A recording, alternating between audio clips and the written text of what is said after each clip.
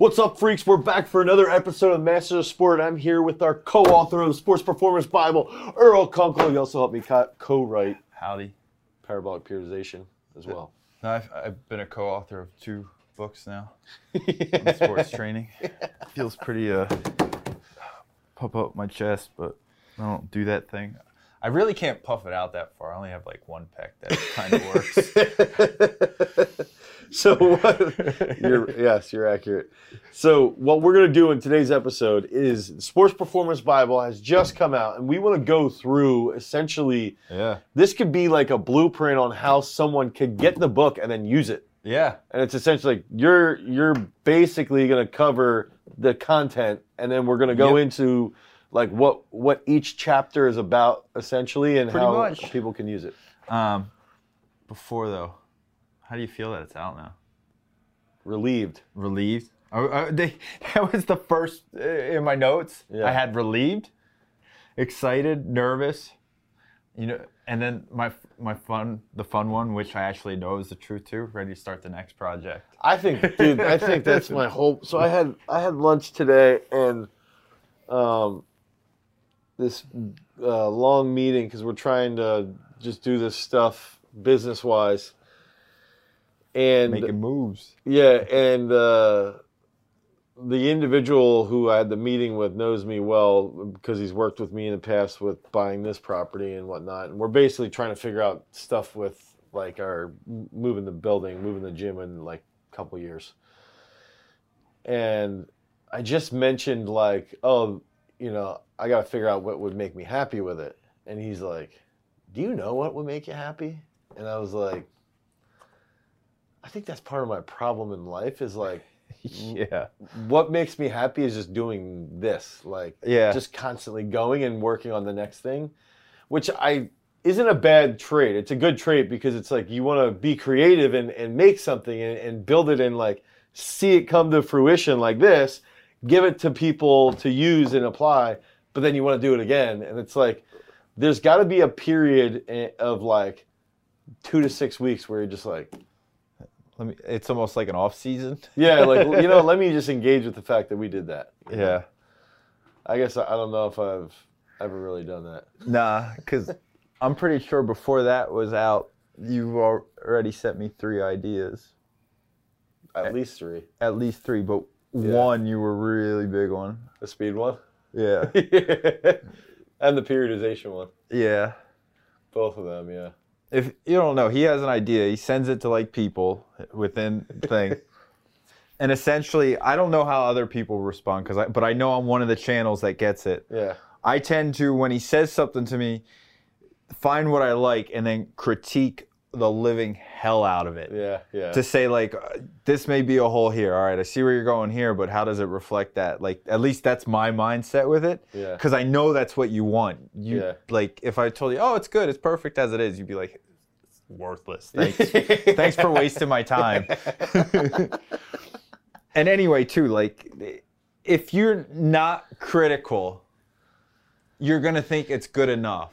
Yeah, and the only way it's good enough. Put out good enough and it's bullshit. Yeah, the only way it's good enough is if you're hitting the world record or they're putting the gold medal on you. Yeah. It's that simple. Yeah, that's true.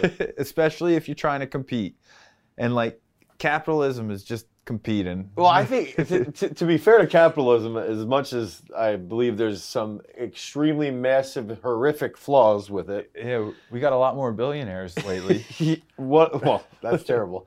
One of the pluses is, and I don't think it's capitalism that brings this out. I think it's just who I am, maybe who we are as a group and what we're trying to do here. And what we're trying to do is like, take what we're doing on site and realize like there's a lot of people out there that could benefit from this. And I think that's sort of my flaw is that, messaging you with those ideas, it's like they're all basically ideas that we're going to do something with eventually. It's just how big. Yeah, how big. And it's also like the process for this book was better than the last one. The process for the next book is going to be even better. Yeah. And I think so. It's like we're constantly refining and getting better. And it's also something where every time we're learning and we're getting better at it. And it's almost like for us, the sport is creating stuff that's cool that other people can use in their life to improve their life so they are happy and they can achieve these goals and then pass it on to somebody else. But it's all like, I think in our realm, it's just constantly trying to be the best versions of ourselves. The sport isn't going to end until we're dead. Yeah. This is our sport now. We're working our brains. Yeah. I think that's the cool part. Yeah. It's like I was an underachiever. I was an underachiever as an athlete at the collegiate level and post-collegiate level, but I don't want to be that business-wise. Yeah. Maybe. Coaching-wise, too. Coaching-wise, yeah, more so coaching-wise. I care more so about that than... The coaching? Yeah. Yeah. You need your gold medal champion to emerge. Yeah, exactly. So where are we starting? Well, you want to start from the beginning? Yeah. All right, so let's think about it. I guess, what will coaches get from it, right? That's the beginning. Like, it does sort of start like, hey, coach, do this. Yeah, and I think that we touched on this in the last podcast with Trevor was dude, when I read the coach's part for the first time in probably a month and a half, this is when I had COVID and I'm at home. Trevor stopped over because he just got off COVID. I actually had COVID before you. Yeah, you were actually the leader, COVID leader. Yeah, but I wasn't. The last time you I was virtually here, gave it to us. You gave it to us with an NFT. It was a COVID NFT. That's what it was. But that should be the thumbnail of this podcast. Yeah, COVID NFT. I think when I reread it, so Trevor conned me. He was like, dude, just read through it. It's going to take you like an hour. Dude, I'm reading the first chapter, and I was like, it took me an hour to read the first chapter. What are you talking about? But I was reading it, and I was sitting there, Caitlin's at home because she had COVID too, and I was like, holy shit, dude, this is some good stuff. Like, this is good. Like, I was reading it, going through, and felt like motivated, super motivated. Good. And it was like, I think, and for anyone out there, what ends up happening is it's basically, I talk, Earl writes, I think and interprets, and then rewrites and interprets.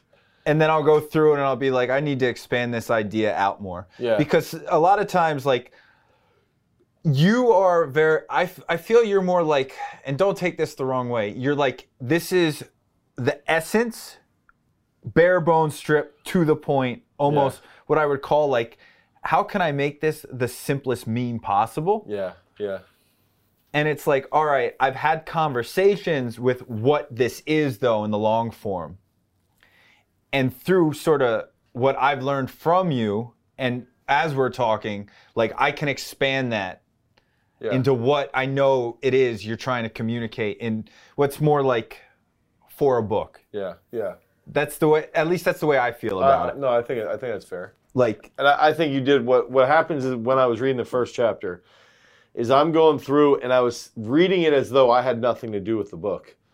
And I was thinking like, okay, this is what I would do in this situation. This is what I do with what they're saying here. This is what I do with here. And then I'm going like, wow, if you did everything in this first chapter and just that, you'll get $50,000 worth of content. Dude, and I'm not joking when I say that shit. I'm being dead serious. I'm going like, you take chapter 1 and you apply it to your life and you execute it over and over again, that's $50,000 plus because now all of a sudden your headaches are so much less because you're communicating better. So in education, a lot of times they make these comments like, kid won't learn anything if they don't like you. Yeah. And I feel a lot of that stuff in that chapter 1 right there teaches you how to make someone want to learn from you. Yeah. Because they like you, and not necessarily they like you, but they know you're invested and you care. So in the last podcast, I talked about Verkhoshansky Super Training. Everybody can read that book, get a lot of information, whatever. You get all this stuff out of it, get all these concepts out of it. Cool. 1, it doesn't teach you how to apply it. But 2, that concept right there what Earl just mentioned is if you want to develop the best athletes in the world, you have to they have to like you and want to compete and train with you, for you, around you all the time. And I think that chapter 1 teaches you. You could buy any book and learn all the theories, but if you don't have the likability side, you're not going to go anywhere as a coach. And you could have somebody else who has never bought those other books, but they're likable and they have a decent program, they're going to be the better coach. Yeah. And it's funny to see it like last time I said like show don't tell type of thing. Like one thing, like your athletes will complain about you. Yeah. And it's funny. Yeah. And it's just, but they all stick around. Yeah. And they will give though as much as they get from you.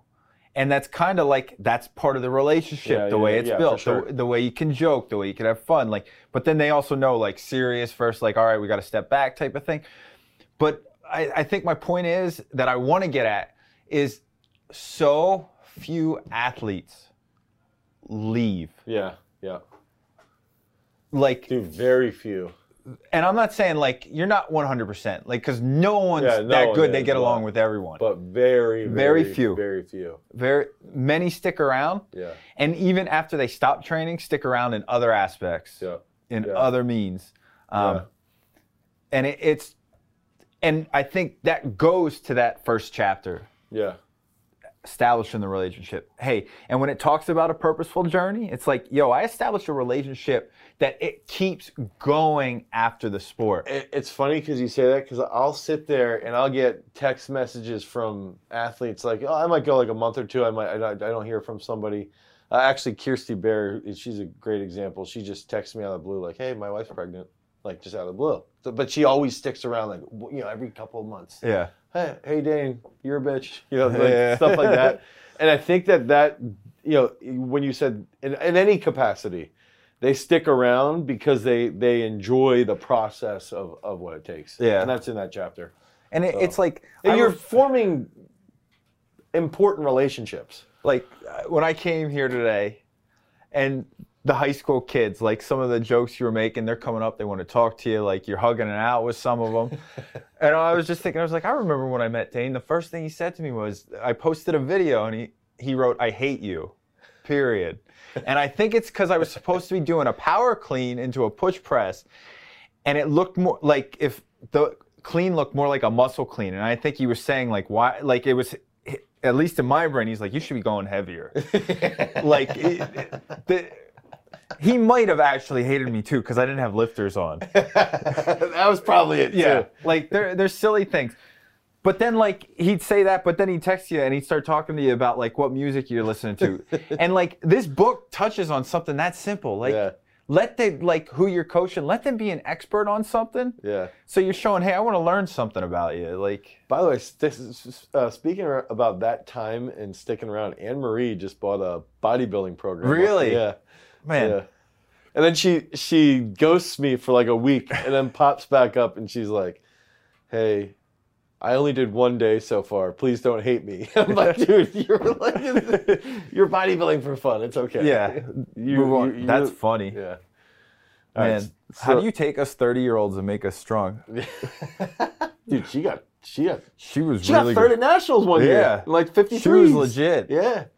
She did well, and she was like 34 at the time. Yeah. Everybody's like, who the hell is this chick? I'm like, she's just some woman that works 70 hours a week and tells everybody what the hell they're doing. Yeah. You know, she's killing it. Because she owns her shit. Yeah. She's not a bitch. You like that coaching stuff? Yeah, the coaching's good, isn't it? Did you make Caitlin read it then too? No, I haven't yet, actually. I want, and she's more of like, she can't read on a computer. Oh, okay, she needs it. She's like, I can't do that shit. I learned how to do that working for Garage Strength. Yeah, I do that with I can do it just because of traveling. I prefer I much prefer that, yeah. I like the tactile experience. Yeah. My favorite tactile experience, I'm sorry, this is off thing. I went to this place, it's called Bad Weekend in the Lehigh Valley. It's underground like place that they would do it. Or Good Weekend, sorry, they messed it up. Whatever, it was probably called something else too. It was a warehouse, like probably shouldn't have been in there. It was unhealthy.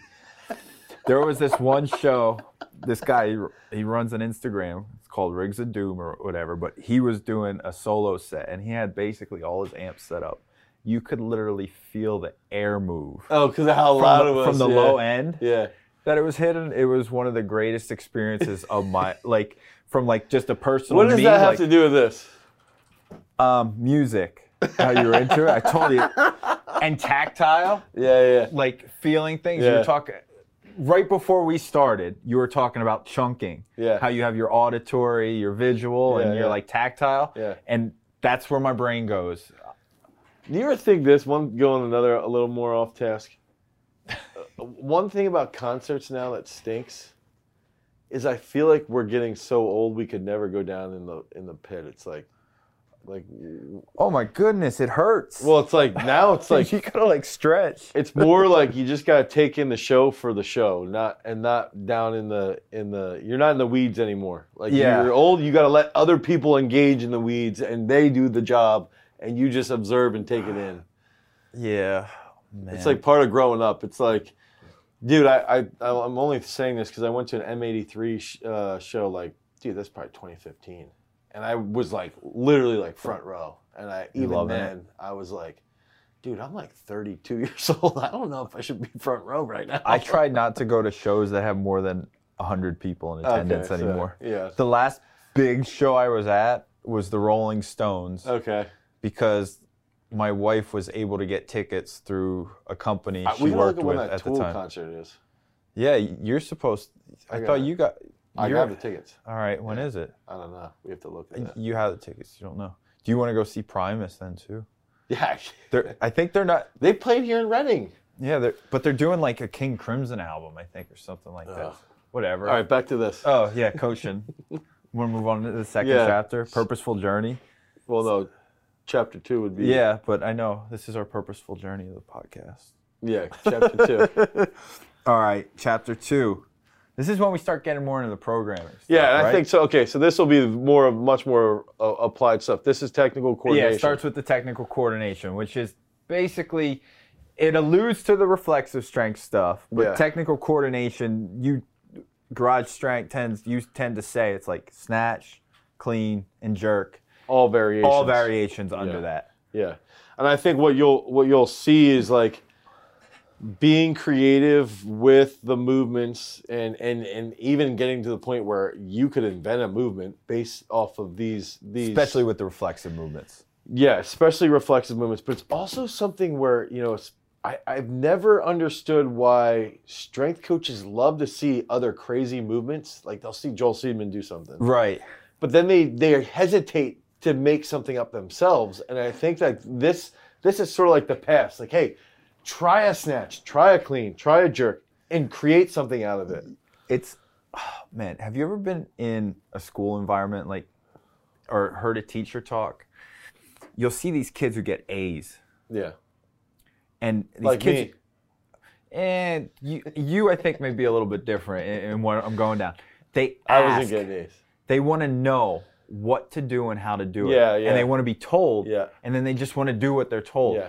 And if you give something that's maybe more open-ended, they start having 80 questions because there's no one up on high saying, do this. Do it that way. It's like, no, you got to run with this. And I think that's the idea you're getting at. Like what you're saying, like, yo, here's permission.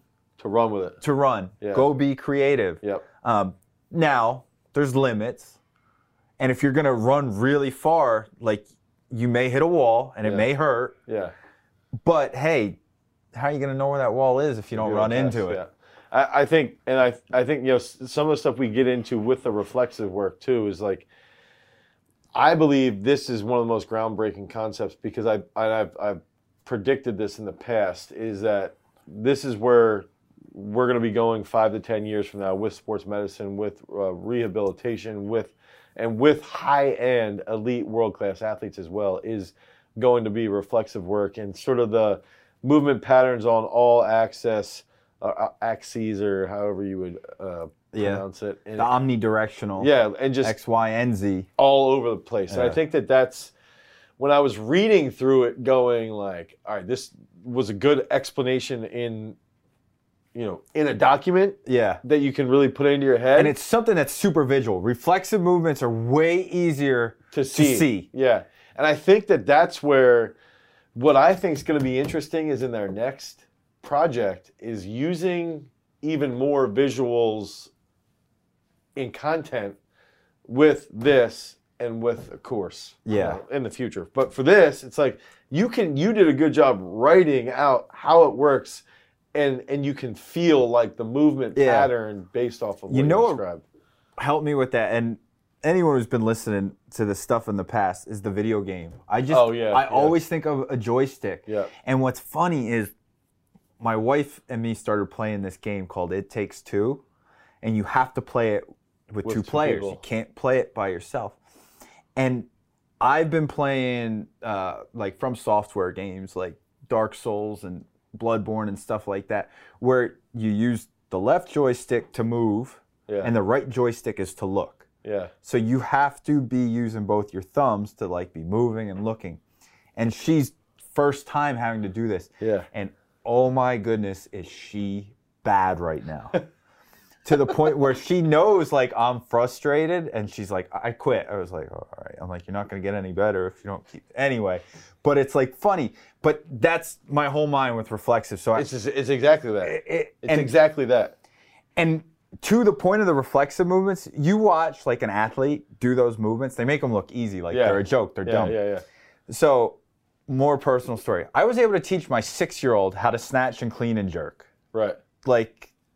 Possible. It was it was easy. Like, you know, teach them how to squat, so teach them how to do it from the hip. Don't put any load on it, just let them do it. Yeah. And next thing you know, the kid can do it.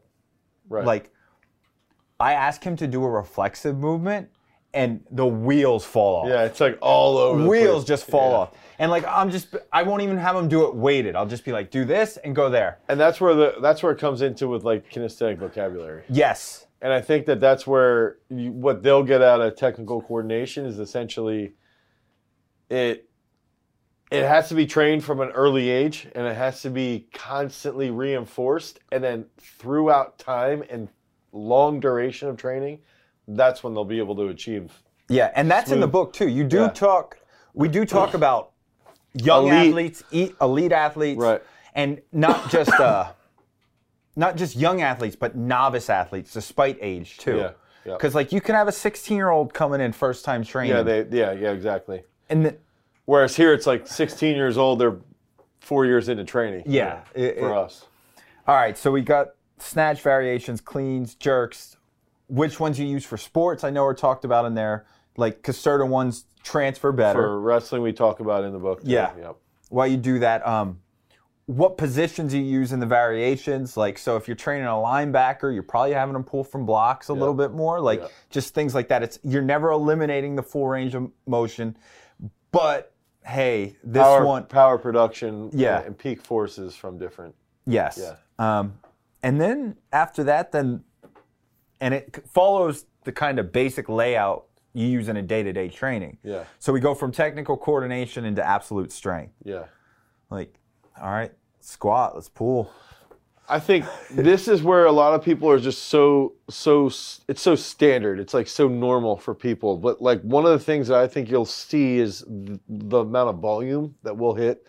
But also the benchmarks. I think the benchmarks are in the, if I remember. The benchmarks are there. And I think that's going to be the biggest, most important factor that people can take out of the book and out of the course and be like, all right, here's the benchmarks and here's the applied part of the course. How can we put these together? And then how can I sit down with some of my athletes and actually talk about benchmarks and establish benchmarks for other sports as well?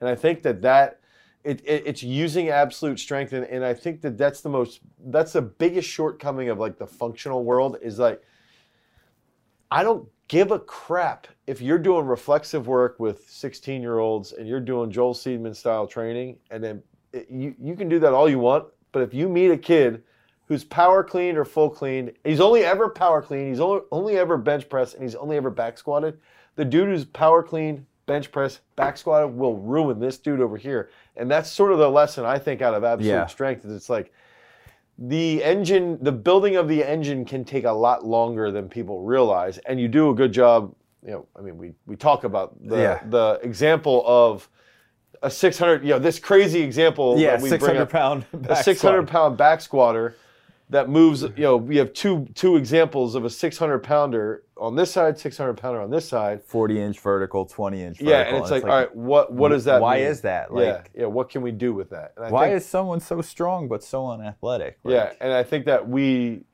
clarify that point and what coaches can do out of that. The other thing I like about the benchmark too is it gives you this like target that filters back to the purposeful journey and like the goal setting. Yeah.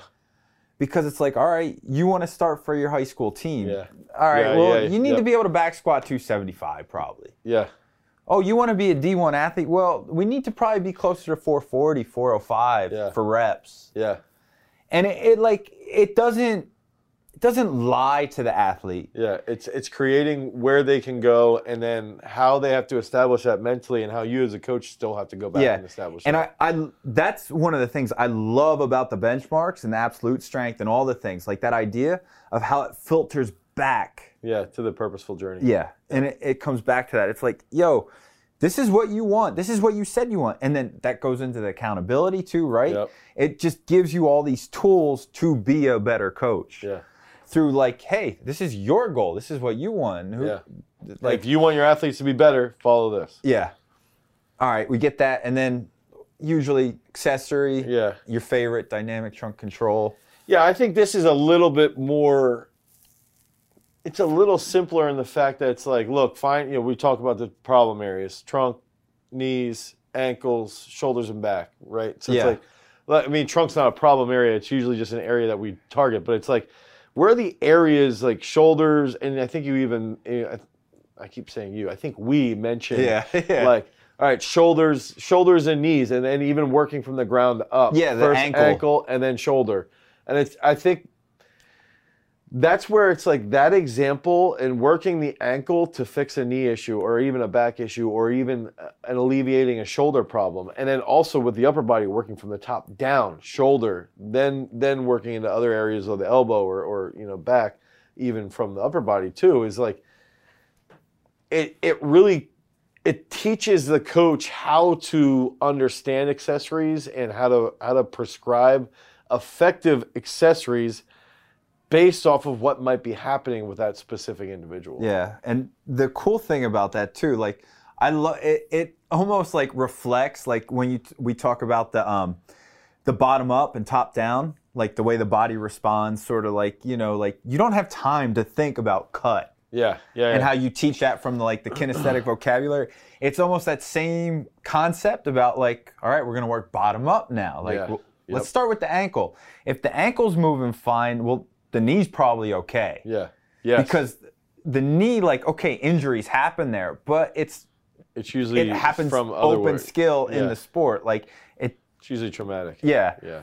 All right. Well, if it's not the ankle, it must be the hips then. So now you know where to address. Right. And it sort of gives you like a triage type of thing, a way to go. And then same thing with the arms. Like you're gonna start with the shoulder because that's where it starts from. The movement begins. Yeah. No, I think that's exactly. I think that's probably the best case there. Is like it's literally just like, hey, think this way when you're programming. Yeah. And again, it's giving you this open book of like, think this way, and you'll have the best solutions. Yeah. It's not saying, well, you have to do this, this, and this to get there. It's like, consider this. Yeah. Now, how would you address that? Yeah. Yeah. And if I feel like we're buying you paint. More than telling you to color in the book. Yeah. Yeah, I think that's a good way. Here you go. What can you come up with? Yeah. Get creative. Yeah. I like that. All right. So then we start getting into speed, plyo, speed running. So speed, plyos, to me, and I think this is probably going to be one of the big ones for a lot of people is just understanding speed outside of speed ladder training and seeing it through starting and then acceleration and really just seeing what speed is through that lens and then max velocity, max mechanics and what that means for sports and how that can be applied. What is max speed ever truly applied in sports and very rarely, and then talking about training starting positions and acceleration, and then mentioning basketball courts and you're never going to get the max. Yeah, is it actually like long enough to do that? Yeah, and then same even to a point, playing soccer with a ball and equipment in other sports, and then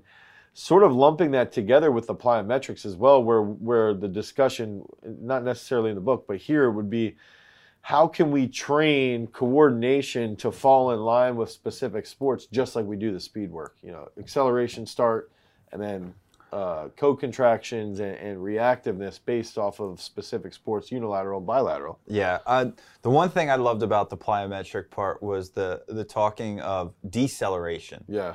Yeah. Like and also then how that relates to like your dynamic trunk control to like and everything sort of, feedbacks and comes back together, and like to decelerate. And I think the example too is through volleyball. Yeah. Like you have to practice proper landing mechanics. Yeah. Yeah. And the better your landing mechanics are, so your deceleration with things, the more capable then you are to accelerate. Yeah. Yes, absolutely. It's amazing how the idea of being able to put on the brakes can actually make you faster. Yeah. Yeah. If you can control that. And it's like, well, plyometrics can teach that. Yeah. And then also too, the one thing I love is how there's almost like a step-by-step how to introduce plyometrics. Yep. Like yeah. Like, hey, I got this 8-year-old even that stutter like, steps. Yeah. Yeah, that's the thing, dude. I forgot all about that. There's so much in that section where someone's gonna read it and be like, oh my gosh, finally it makes sense. It's like, wow. Oh my God.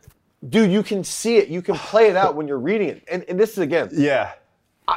I'm reading the book as though I had nothing to do with it. And I can see this happening, like, oh. I forgot all about that part too. That part is gold. Yeah. What Dane's talking about and what I'm like happy moment type of thing. It talks about watching an athlete jump. Yeah. And just watching them land. Can you jump anymore with how pathetic your legs are? High, no. I'm not lying. That was one of the first things that went when I started running long distances, my ability to jump. Jumping. And I was someone who could do like a 48-inch box jump for doubles. Yeah, like at like 35 years old. Like I wasn't a you slouch. Had springs. Yeah, like no. Like I can hit a 30-inch box jump, but like it's not like, it doesn't feel like this is nothing. It feels like I'm putting effort. Yeah. So you're like the 8-year-old kid that we're talking about. Yeah, I am. But I love, it just talks about watch them land. What do they do with, what happens? Yeah. Do their hips just sink to the ground? So like essentially their hamstrings, and almost not even cueing them on anything. Yeah. Let them teach you what's going on. Yeah. And you can assess, watch their feet. Like does the left foot land in the right? Yeah. Does one foot land in front of the other? Do you see like when they jump, does like one leg come up first and it's almost like a skip or a hop up to it? Yeah. And there's just my favorite one too. And I remember this kid was a good athlete. I was watching it.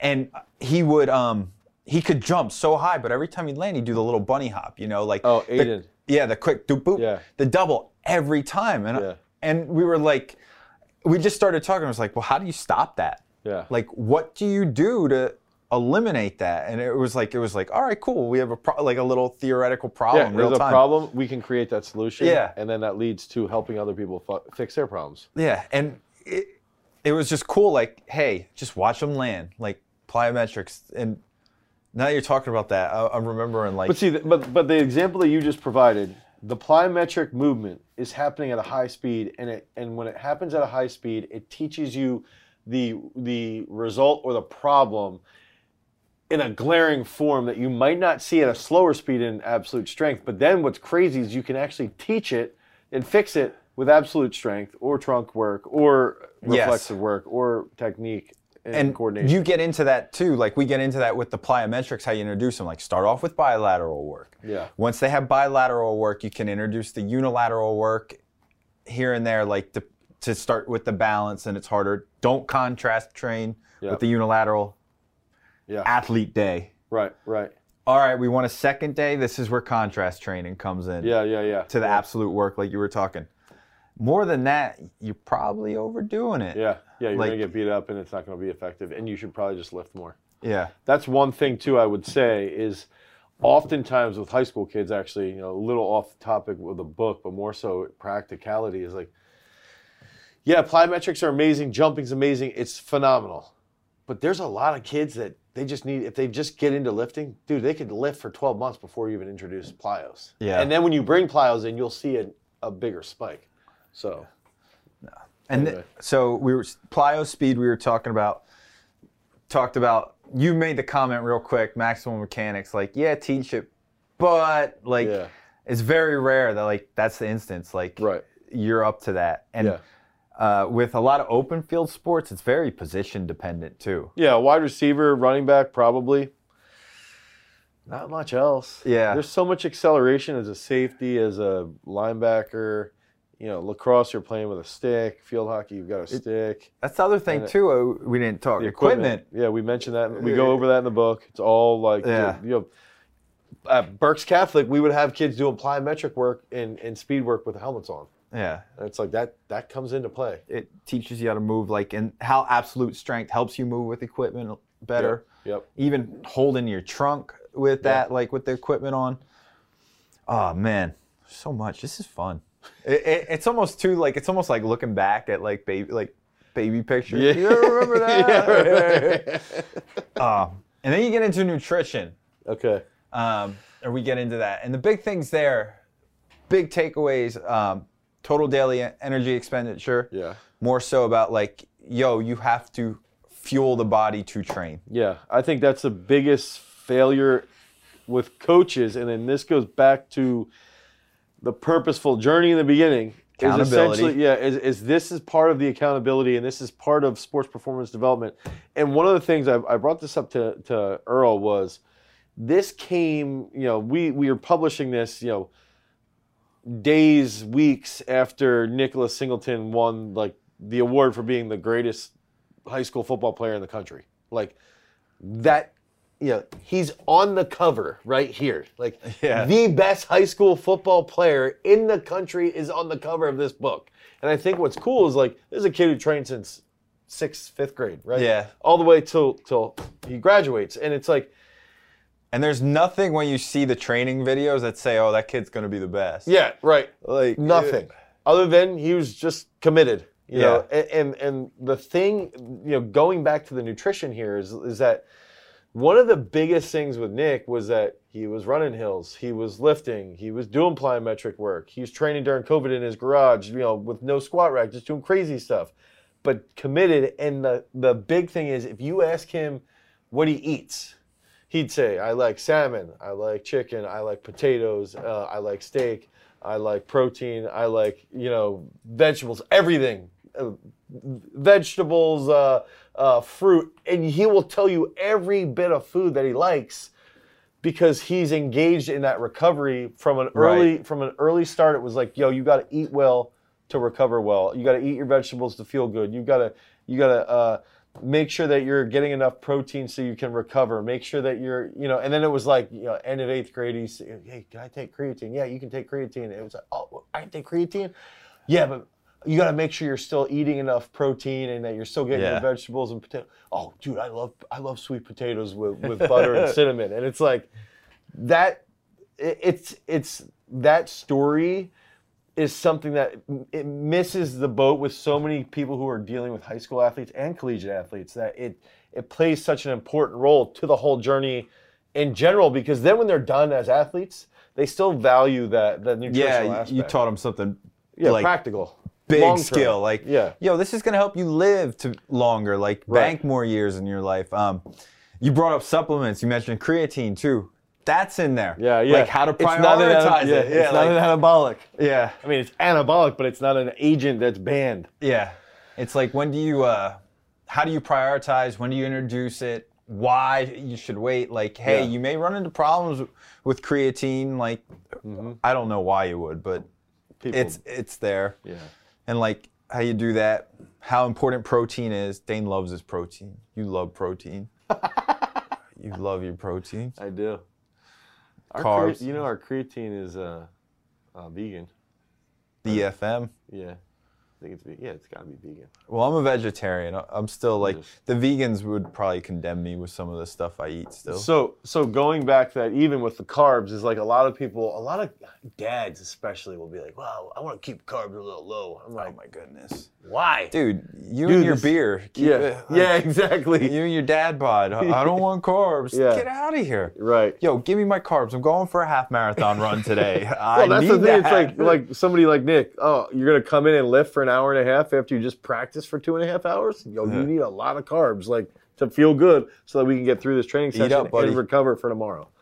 Yep. So I think that analysis right there is like, it's basically giving you that coaching top down, working through the programs or working through the position, the pieces, seeing it as this big program, and then closing it out with nutrition, which isn't a fancy, it's not the bells and whistles, the closer that some people might want, but it's like, you've got to figure out how much energy you're burning as an athlete and how to recover properly. It's funny you say that with the closer, because like with the recovery too, is like it essentially transfers from like, yo, before you come in the gym, we need to have this set. Yeah. Like between us, what's going on? When you're in the gym, this is what you're going to do.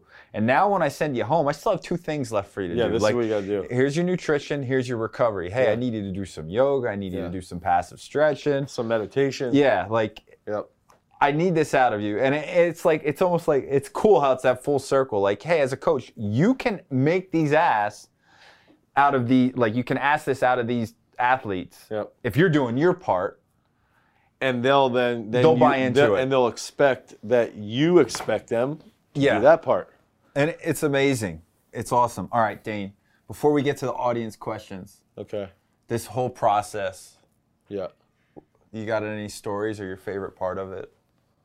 I think for me it was the Singleton story. I think I said that off camera, didn't I? You may have.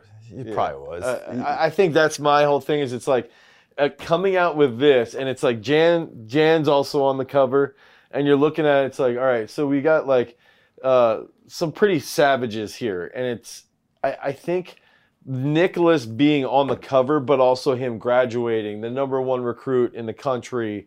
Gatorade Player of the Year nationally and statewide as well. And that just, it's like the proof's in the pudding, but it's also like, I don't even know if I should say it more so. It's like the work that we've done since he was here is in the book. Yeah. And it's like, that's how he got there. That's literally how he got there. And seeing it come to fruition all at the same time. And then ironically, this is out. And 2 days ago, he runs a 4.47 in testing at Penn State. Yeah. It's like, yo. And that was the laser test. That wasn't. Yeah, that was a laser test. It's not the like hand clock. And then he did a 10.5 broad and benched 245 for 15 afterwards and had a 35-inch vertical after all that. Nice. Same day testing. So it's like, dude, that's freaking crazy. And that's all from the work we did. And he's big. Is he 6'2" he was or 219 when he weighed in. He's 6'2". All right, I was going to say, like. But 219. He's shorter than his dad. Yeah. He's probably, he might grow a little more. I don't know how much more. He's probably close to being, but he's probably going to graduate at 240. Yeah. And running a 4.47. Because is he 18 yet? He just turned 18 last week. Yeah. Man. So I think that's my favorite story. It's like taking what we did and the thoughts and the effort and the training, and it's like, you can get it. Anybody out there can get this book, can get the course, can learn from it, and achieve the same stuff. It's funny though, like, you talk about Nick a lot, because Nick's like a pinnacle type of athlete. Yeah. There's like 10 others down there that are, if not more, that are D1 too. Well, that's what's crazy when we had the last podcast and you're like, how many people are down there? And Trevor and I were trying to figure out who had more state titles, but I was just Trevor does. Shut up. I'm going to make Trevor a banner. Most state titles coached at Garage Strength. But what's crazy is when you're down there and you're looking around and you're going, like, everybody in here is an all-state football player, all-state soccer player, state champ, All-Americans, like national champ, world team members. It's like, dude, this is wild. And just real quick, too, not everyone. There are like other people. Kids, and there are young kids, like young kids. Yeah. They're training. And then there's other people that I feel have the mindset Yeah, for sure. That are here too. Yeah. And you see that a lot. And you could see the drive. Right. And you'll see their success manifest in other avenues. Or even like one thing Jake brought this up. We had like 5 kids get like first or second at counties in wrestling this past weekend. And it's like, we're not Lehigh Valley, but it's still pretty good wrestling. Yeah. It's not Lehigh, but it's probably like the 3rd or 4th best area in the state. Yeah, outside Pittsburgh, probably around State College, and then us after Lehigh number 1. District 11 is pretty good. Yeah. Just my child right now is not good. But anyway, shut up. Is that he even pointed that out. He's like, dude, just like we have kids in the Berks County finals that come in and they're like, they get second at counties and they're like all upset. And it's like, dude, you got second at counties. There's 19 schools in the county. Yeah. And like 8 of them are really good at wrestling. 8 of them will send probably 5 or 6 kids to the States. Like, it's okay. It's rough too when you're always around the best of the best. Yeah. To think like those kids that are like second, even winning count, like they're probably better than 97% of the people out there. Yes. Except they're around the people that are better than like all but 9 people in the world. Yeah. So it's like the bar is super high. Yeah. I think that's what makes it cool though. Yeah. So what's your favorite story? My favorite story? Oh, man, other than the fact that you still need a shower here. Training. How we decided to, and I think I said this last time, we decided to start reading Bosch. Yeah. We decided to read someone who's incredibly like scientific, academic jargon while we're doing this and talking about afferent and efferent signals. Yeah. For, I don't know, after discussing like the notes and then taking another 2 hours to talk about that. Yeah. Like completely nerding out about something. And I don't know, that's just fun for me. And then complaining about it, like, how was somebody... That I think, okay, so that's actually a good example. Outside, it's resisting the attack on Verkhoshansky. My attack on Bosch is like, one, he says how good absolute strength training is, but then doesn't do it. But my other problem with that book, who reads that book and goes, okay, this is what I can do when I go into training tomorrow? Like, you can't read it. Like... And take it away as like, I'm going to take this and I know exactly how I'm going to apply this into training. And I think that's what might have inspired this to be more of like, yo, this is something you can take and go directly into training tomorrow. Yeah, like here's this just look at the table of contents. Yeah. Oh, I'm going to change the way I write my program, and I'm going to do technical coordination, absolute strength, accessory. Nice. All right. Yeah. Trying to think if I had any other moments. The initial meeting was fun because I didn't know, like Jason, Taman, and all them were going to come over too. So my next question would be for the next book. This is 10 months away. That it's coming out? No, it's like, or that we're going to start going in on it. We'll see. So for the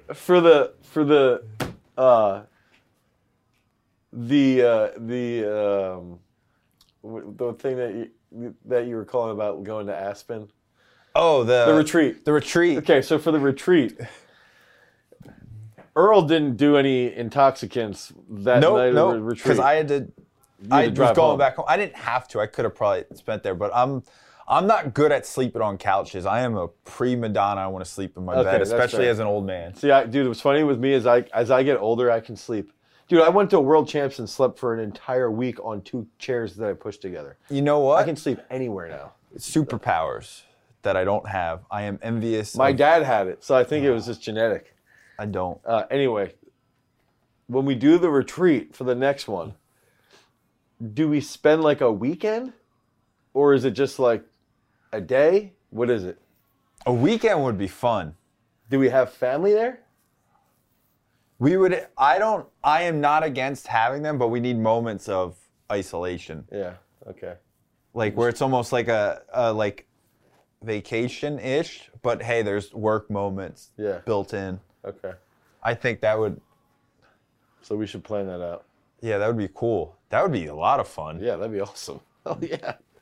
No, that's a good idea. Way to go, Dane. Yeah, we're gonna go to Eugene, Oregon, do a whole bunch of drugs and alcohol. and start to write the next book. I was out Portland. I don't. Eugene's a little cooler than Portland. I mean, we can go wherever. I'm just making up. I'm just throwing out. I'm not saying that's where we're going. You're like, I don't want to go there. I really want to go to Aspen, you know. I don't want to go to Aspen either. I don't like. I prefer Vail. Yeah. Jackson Hole, dude. No. Yeah. Lake Tahoe while we're at it. Yeah, exactly. The most expensive places in America. I'm just trying to think. Yeah. I prefer the Swiss Alps. Anyway. Yo, Europe would be awesome. For our next book, we're going to figure out, is it a day retreat? Is it a 2-day weekend? Family involved? Is it around an event? Or are we just solely focused? And do we accomplish more outside of that? Do we start to work on it? So that's... 2 questions. Okay, let's go. All right, subreddit. Bid and Feck. BYD and FECHT. Can you read that one? Top one. Bid and Fecht, yeah. Okay. That one's weird. I don't get it. You're smarter than me. Whoever that person is. It's bid and Fecht. Yeah. Been in effect. Been infected. Okay. I couldn't get the pun. How do you recommend someone with some barbell training history get started with Olympic weightlifting? I would just say start with a bar and watch our YouTube videos on technique, buy our technique stick, and start practicing. Do the movements? Yeah, do them over and over again. We actually had a good trainer meeting this morning with our guys where it was like, how do you differentiate that the person just needs reps versus they're like actually is a roadblock? Because getting reps in and getting experience is not a roadblock. It's just timing. It's just timing. What would be a roadblock? Like something with their ankles or shoulder? Or like they're afraid to drop in the hole. Oh, you really see that as a roadblock? Yeah. Toughen up. Ride a BMX bike or something. Yeah, go do fucking backflips. Yeah, do something where you fall. Mushroom Ninja. I like that name. Ooh. I like see him like with the psilocybin type of thing. I don't know. Santa Claus behind him. This was from the YouTube community. Is it safe to isolate the lateral rotator group? I learned those muscles work extensively with the glutes, especially for athletes like wrestling and soccer. The lateral rotator group. In the shoulder or the hip? It just says rotator group. I think when they're saying glutes. That's what I'm thinking. I mean, yeah, you can isolate anything. You love bodybuilding. Yeah. We didn't talk about the bodybuilding stuff in there. Yeah, there's a lot of bodybuilding stuff and how that essentially can be like the foundation of the development. Yeah. But yeah, absolutely. It's safe to isolate any muscle group. And in fact, it's beneficial. In fact, I'd say do it. Especially protecting joints and eliminate creating more stability. Less likelihood for injuries. Yeah. All right. Masters of Sport. Head over to GarageStrength.com, pick up the Sports Performance Bible and course. Until next time, freaks, cultivate your power. Peace. Later.